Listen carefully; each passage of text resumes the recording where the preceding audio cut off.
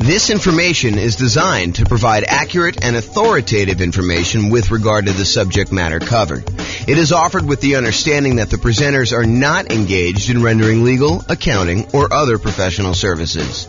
If legal advice or other expert advice is required, the services of a competent professional should be sought. Welcome to the Worcester Real Estate Investing and Real Estate Financial Planning Podcast. Learn all about investing in real estate in Worcester, Massachusetts, with a combination of real estate financial planning and modeling with numbers specific to Worcester. Plus, syndicated, more generalized recordings of live and pre-recorded real estate investing classes. Not all of them specific to Worcester. Be sure to stay tuned after the podcast for a message from our sponsors. Well, good morning and welcome, everyone. I am your host, James Orr, and today we have a very short class, but it is an important class. It's the class about what is private mortgage insurance and how to avoid it. We're going to go over basically what the private mortgage insurance or PMI is, and then like all the different ways that we can avoid having to pay it, including putting enough down so that we don't qualify for having to pay PMI. So let's jump right into it. So what is private mortgage insurance or PMI? The Consumer Financial Protection Bureau website defines PMI as private mortgage insurance, also called PMI, is a type of mortgage insurance you might be required to pay for if you have a conventional loan. Like other kinds of mortgage insurance, PMI protects the lender, not you, if you stop making payments on your loan. So really, this is how I like to describe it. This is my layman's version of what private mortgage insurance is. You go to a lender and you say, hey, Mr. Mrs. Lender, I would like to go buy this property. They say, great. We would love for you to buy this property. We will loan you money in order to do that. They're like, okay, I would like to put 5% down. They're like, well, I would like you to put 20% down. And you're like, no, I really would like to put less than 20% down. I'd like to put 5% down. And so they say to you, okay, I'll tell you what, you pushed hard enough. We would be willing to make you a loan and allow you to put less than 20% down. However, we're concerned that if you decide for whatever reason, something happens to you or the world falls apart, that you may stop paying on this mortgage and walk away. And if you do that and you only put 5% down, we could lose money. We might have to take the property back. We might have to pay some expenses to get the property back. We may have to wait for several months while we're waiting to actually be able to foreclose and get the property back. We may need to do some repairs on the property when we get it back. We may need to hire a real estate agent in order to sell the property and pay them a commission. We may need to hire our attorneys to do the foreclosure. So we might have some pretty significant expenses. And we're concerned if that does happen, then having 5% of equity in the property might not allow us to get all of our money back. In other words, we could not walk away with 95% of the property value should you be, should you default on the loan and we have to foreclose and get it back. So I'll tell you what we're willing to do. If you go pay this third party company, this insurance company, and this insurance company is going to protect us in case you default and we end up losing money on the deal, then we will go ahead and accept your 5% down payment. And because it's a little riskier for us to do this too, we will also charge you a small premium on the interest rate. So that's what's going on. I mean, the mortgage company, they want to make you the loan, but they want you to put 20% down. But you really push hard enough. You're like, look, no, I don't want to put 20% down. I really want to put 5% down or 7% down or 10% down or 3.5% down or 0% down.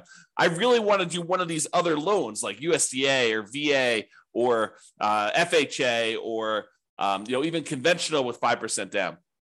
And yes, some of those I realize don't have mortgage insurance like the VA. They have a funding fee instead. I understand that.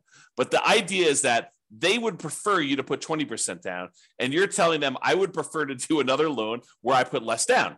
And they say, well, okay, we'd be willing to do that. It's going to be riskier for us. So we're going to charge you a higher mortgage interest rate. And we need you.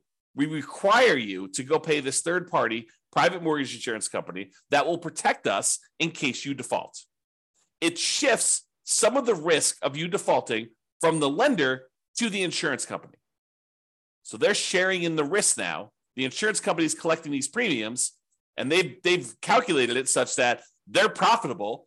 They're collecting more money from all the people paying private mortgage insurance than what they're having to pay out to lenders. And during really good times, when the market's going up 5, 6, 7, 10, 15% per year, they're probably doing really, really well. But they don't know that the market is going up when they do the initial private mortgage insurance. It could go up for 6 months and then it could go down a lot. And then they'd be on the hook for a lot of these things. So they have to look at the aggregate of all the different people, all the different markets over time and say, okay, now we think we're going to be profitable by collecting this premium from you and being able to pay out in case you default and they have to pay to the lender to protect the lender. Okay. Now, for FHA loans, PMI is called mortgage insurance premium. Same thing, right? Same idea. It's still protecting the lender. They have upfront version, and then they have both, and in addition to that, they have an annual version. So the upfront one is called, as you might have guessed, upfront mortgage insurance premium. That's the one you pay when you get your loan. There's a fee you pay when you get the loan upfront. Plus, there's an annual, usually paid monthly, mortgage insurance premium, MIP, on FHA loans. For conventional financing, it's just called PMI, private mortgage insurance. Okay. Now, how do you avoid it? The really simple way is put down 20%. I'm going to go over some other things we can use to avoid it. But remember how we discussed this, right? The lender says, look, I would love to make you a loan, but I would require 20% down. And you're like, no, I would rather not put 20% down. And they're like, okay, you pushed hard enough.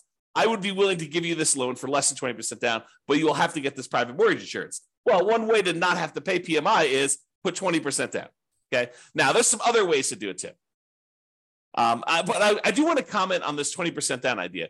There is a belief out there, and it's a belief I'm working hard to help people understand the nuances to it, because it's not always 100% true. But there's a belief out there that, look, I want to go put down this minimal amount. I want to get maximum leverage. I want to get the maximum return I can get on this very small down payment that I'm making. And it is true that when you do put less down, it amplifies returns. Honestly, it amplifies returns in both directions. If you have negative cash flow, it amplifies that negative cash flow return, which is negative. And if you put less down, it also amplifies any type of things that go against you. Like if property values happen to go down, that gets amplified too. So it's an amplified return, not always a better return. Subtle point, okay? Now, so a lot of investors want to put minimal amount down in order to be able to make these investments. And I think the other reason why is they think to themselves, look, I'm going to put this small amount down and I'm going to be able to buy more properties, have a bigger asset base, get to my financial independence goal faster by having more properties acquired quicker. And what's interesting is that is not always true. And I've done math on this in 300 US cities. And I continue to do classes on this. So if you haven't heard one of those classes where I talk about, is it better to do one thing or another? We do this comparison in some of those classes where we say, look, instead of you going and doing like a nomad strategy where you put 5% down, you buy a property, you live there for at least a year until you save up the next down payment and you've lived there for a year, which is a requirement of the lender. Then you go buy your next property with 5% down, you convert the previous one to a rental, and you repeat this process, and you're able to acquire properties relatively quickly with relatively low amounts of capital invested. Because you're putting 5% down every time you do this. When we compare that strategy to taking the extra time to save up for a full 20% down or 25% down, or heaven forbid, save up 100% and buy a property with no mortgage, completely unleveraged, sometimes it is faster for you to have saved up for 20% down than it was for you to save up for the 5% down. Maybe not faster to buy your first property, but faster to get to financial independence. And it blows people's minds every time I show them the math because it's counterintuitive a lot of times, right? You think to yourself, hey, I'm going really slow in the beginning because I'm taking this extra time in order to buy my first property. But by the time you buy your first property, that property may help you save up for the second one. Whereas when you buy it with 5% down, it may have slightly negative cash flow or very little positive cash flow, or maybe a lot of negative cash flow, depending on your market. Okay. And if by doing that, it actually slows down how quickly you can acquire your next property in a lot of cases. Okay. And it is really hard to be financially independent when your properties are cash flowing $20, $50, $100 a month. You need a lot of those small cash flow properties in order to be financially independent. Whereas if you saved up and you bought a property with 100% down, no mortgage at all, that generates a lot of cash flow because you don't have a mortgage on it, which makes sense. And so in those cases, you don't need that many. And once you buy the first one, the amount of money that is generating helps you buy the second one because the cash flow from it is so great. The speed, the time it takes you to acquire your second free and clear property is much faster than the first one. Yeah, the first one seems like it takes forever. But if you measure the time it takes you to be financially independent, comparing putting like 5% down or 20% down or 25% down to buying properties free and clear, it is not nearly that much longer than you might think it might be. It's probably longer in a lot of cities, but it's not as much longer as you think. It's not like it takes you 3 times as long. In some cases, it's like a year or 2. And then you don't have any risk of leverage in that case. You don't have any PMI. You've really optimized your investment in that way. Not optimize your return on investment, but optimize the investment. You're getting like a really big chunk of return on it. Okay, I've kind of diverged there. So when you put 20% down, it may require you to save up for a longer time, which may mean you're buying a more expensive property because property values are probably going up, right? Not necessarily, but a lot of times they are. And it may mean you're getting higher interest rates. If interest rates are on their way up, that could happen. So there are some risks in saving more money to put more down. You know, when you do the 5% down, you're able to acquire properties now. Sometimes you could lock in lower prices and lower interest rates. Now, if interest rates are coming down, it may work the other way. And if property values are correcting, if they're coming down, it may work the other way. But a lot of times we don't know. You know, we could speculate, we could guess, but you know, if you had asked me at the beginning of COVID, if property values were going to go up or down with what seemed like the entire economy shutting down and our limited ability to get out there and show properties and all these restrictions on stuff, if you had asked me if I thought property values were going to go up or down, I probably would have told you down. I would have thought, hey, you know, I don't know for sure, but you know, if we can't show properties, if it's harder to show properties, it might be harder to actually move. Might be harder to, you know, when the economy is completely shutting down and a lot of people are losing their jobs and a lot of people look like they were getting sick and dying. I mean, you could have argued that, you know, end of times, the real estate market's going to crash. What happened? Not that. Hard to predict sometimes. Really hard to predict. Okay. All right. So how to avoid private mortgage insurance? Put 20% down. Really easy. Or if you already have a loan, you could pay down your loan balance so that you are below 20% loan to value. Oh, sorry. So you're below 20% equity, not loan to value. Got to rephrase that. I'll say 80% loan to value. Look at this. Correcting in real time. So pay down your loan balance so that you're below 80% loan to value. Now, with FHA, can you do that? If you pay down your loan below 80%, can you get rid of your PMI that you have, mortgage insurance premium, on an FHA loan that you already have? The answer is no. FHA is one of those loans where you have to pay it off. You have to either refinance or sell the property in order to get rid of your mortgage insurance premium. There are some exceptions. You know, if you go look at the FHA matrix, you can put enough down, and there's some things that can happen where you can do that. But if you're putting 3.5% down to get an FHA loan, which is probably the majority of folks on here, especially if they're buying, you know, duplex, triplex, or fourplex, they're trying to minimize their amount down, then paying down to an 80% loan to value, either organically, just with natural mortgage payments, or putting extra money into the deal to try to get below 80% with FHA loan, you're not going to be able to do that. However, if you have a conventional loan that you put 5% down or 10% down in order to acquire it that way, or 15% down, you want to buy a non-owner occupant one, you could do that too. And then you're like, hey, look, I made a mistake, or I didn't have the money then, but now I have the money. I want to actually go below 80% loan to value and get rid of PMI. You can do that. You can pay your loan down below 80% loan to value, request that the lender remove PMI, and we'll do a whole class on that. Okay, so you pay your loan down so that you get below that 80% loan to value, and that will allow you to get rid of private mortgage insurance. which could significantly improve your cash flow. Okay.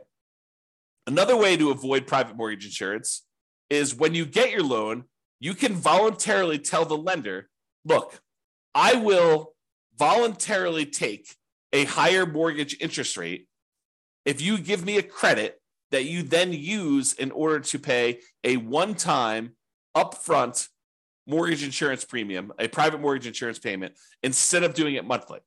So he said, look, I don't want to do monthly PMI because it's really going to hurt my cash flow. One thing you could do, you could bring money yourself to the table and pay a one-time upfront private mortgage insurance payment and not have a monthly PMI payment. That would improve your cash flow. Or what a lot of people don't necessarily know is you could say to the lender, look, if I pay you 0 points right now, interest rates are 6.5. However, if I pay you $5,000, I can get 6.25. But it works in the other direction too, where you could say to them, listen, I will voluntarily take 6.75. You give me $4,000, and we'll take that $4,000 and we'll use that to make a one-time upfront PMI payment, and then I won't have PMI. So in other words, it looks like, mechanically, it looks like you took your PMI and instead of paying PMI, you moved it to the interest rate of the loan. That's what it looks like. It looks like you voluntarily took a higher mortgage interest rate instead of paying the monthly PMI. And sometimes that's cheaper. Most of the time, it's not as good of a deal because the mortgage interest rate going up actually stays with you for the life of the loan, stays with you for 30 years. Whereas the mortgage insurance premium, the PMI that you're paying, the monthly payment you're paying for private mortgage insurance usually will go away once you drop below 80% loan to value. So even though the amount you're paying monthly might be higher for PMI, it's usually higher for a shorter period of time versus having your interest rate go up for the entire 30-year life of the loan or 15-year life of the loan. Usually you pay down below that 80% sooner, and that PMI would then go away. So you got to do the math and calculate, how long am I holding this property, and does it make sense for me to pay this PMI, a higher PMI for a shorter period of time, or to take it all in the interest rate forever? And if you're getting rid of the loan, it may not matter, right? If you said, look, I'm only buying this property, I'm only going to hold it for 2 years, then I'm out, you can make a decision based on that. But be careful. Sometimes plans change. Sometimes we all say, hey, I'm only going to hold this property for 3 years. And then we're like, nope, this is an amazing property. I'm holding it forever. Man, I wish I hadn't done this, PMI and the mortgage interest rate instead. I wish I would have just done the PMI. But sometimes it's hard to know in advance. Or sometimes we think we're going to hold the property forever and something in our life changes and we have to liquidate all of our properties. You have a divorce, you have some medical issue come up, your kid needs money for whatever, you have to pay a ransom. I mean, who knows, right? Any of those things could happen. All right, so how to avoid private mortgage insurance? You could get a loan that doesn't have PMI. For example, that VA loan. A VA loan technically doesn't have PMI. There's no monthly insurance premium, private mortgage insurance premium on a VA loan. Instead, what they have is a funding fee upfront. It's sort of like that lump sum upfront private mortgage insurance payment, except they don't call it that. They call it a VA funding fee because the VA guarantees the loan. What they do instead is they collect this big funding fee, and then if people default, they use all the funding fees they've collected in order to protect the lender. That's what they do. This is how the math works. Okay? Or the final one I have on my list, how to avoid private mortgage insurance, do creative financing type deals. Owner financing, subject to, lease options, installment loan contracts, like all those, that whole family of the creative financing deals, do those where they do not have PMI. Because if you go to an owner of a property and they own their property free and clear, and you negotiate with them that you're only going to put 5% down in order to buy their property, are they required to charge you private mortgage insurance? No, it's negotiated. And I think a lot of them wouldn't even know to charge you private mortgage insurance. So you can negotiate a deal where you put less than 20% down with a seller who's doing seller financing, owner financing, or wrap financing, and they're not going to necessarily charge you PMI. They may, it's negotiated, but in most cases, the overwhelming majority of cases, they're not going to do that. Okay? So that's how you avoid PMI. So in conclusion, lenders prefer you put 20% down. I think we've established that, right? If you insist on putting less than 20% down, they may opt to make you the loan, but they may require you to purchase third-party insurance to protect them in case you default. They want to protect themselves. They're in the business of protecting themselves. This third-party insurance is called private mortgage insurance, PMI. You could choose to avoid it by putting more down or choosing an alternative type of financing that does not have it. It's really what it comes down to. So that's all I got for you. I hope you've enjoyed this special class on what is PMI and how do we avoid it. This has been James Orr. Have a great day, everybody. Bye-bye for now. With home prices up, mortgage interest rates up, and rents up, but not quite enough to counteract the higher prices and interest rates, cash flow on rental properties in Wista is harder than ever. Book a call with the Real Estate Financial Planner to apply our proprietary 88 strategies to improve cash flow on your rentals. See the show notes for a link to schedule your call and improve your cash flow today. If you're a real estate agent, lender, or professional in Wista that wants to help our real estate investor listeners, consider reaching out to learn about collaboration opportunities with this podcast. We'd love to add more value to our listeners by having you assist our investors buy, sell, and finance their real estate investments. See the show notes to schedule a call to discuss collaboration opportunities.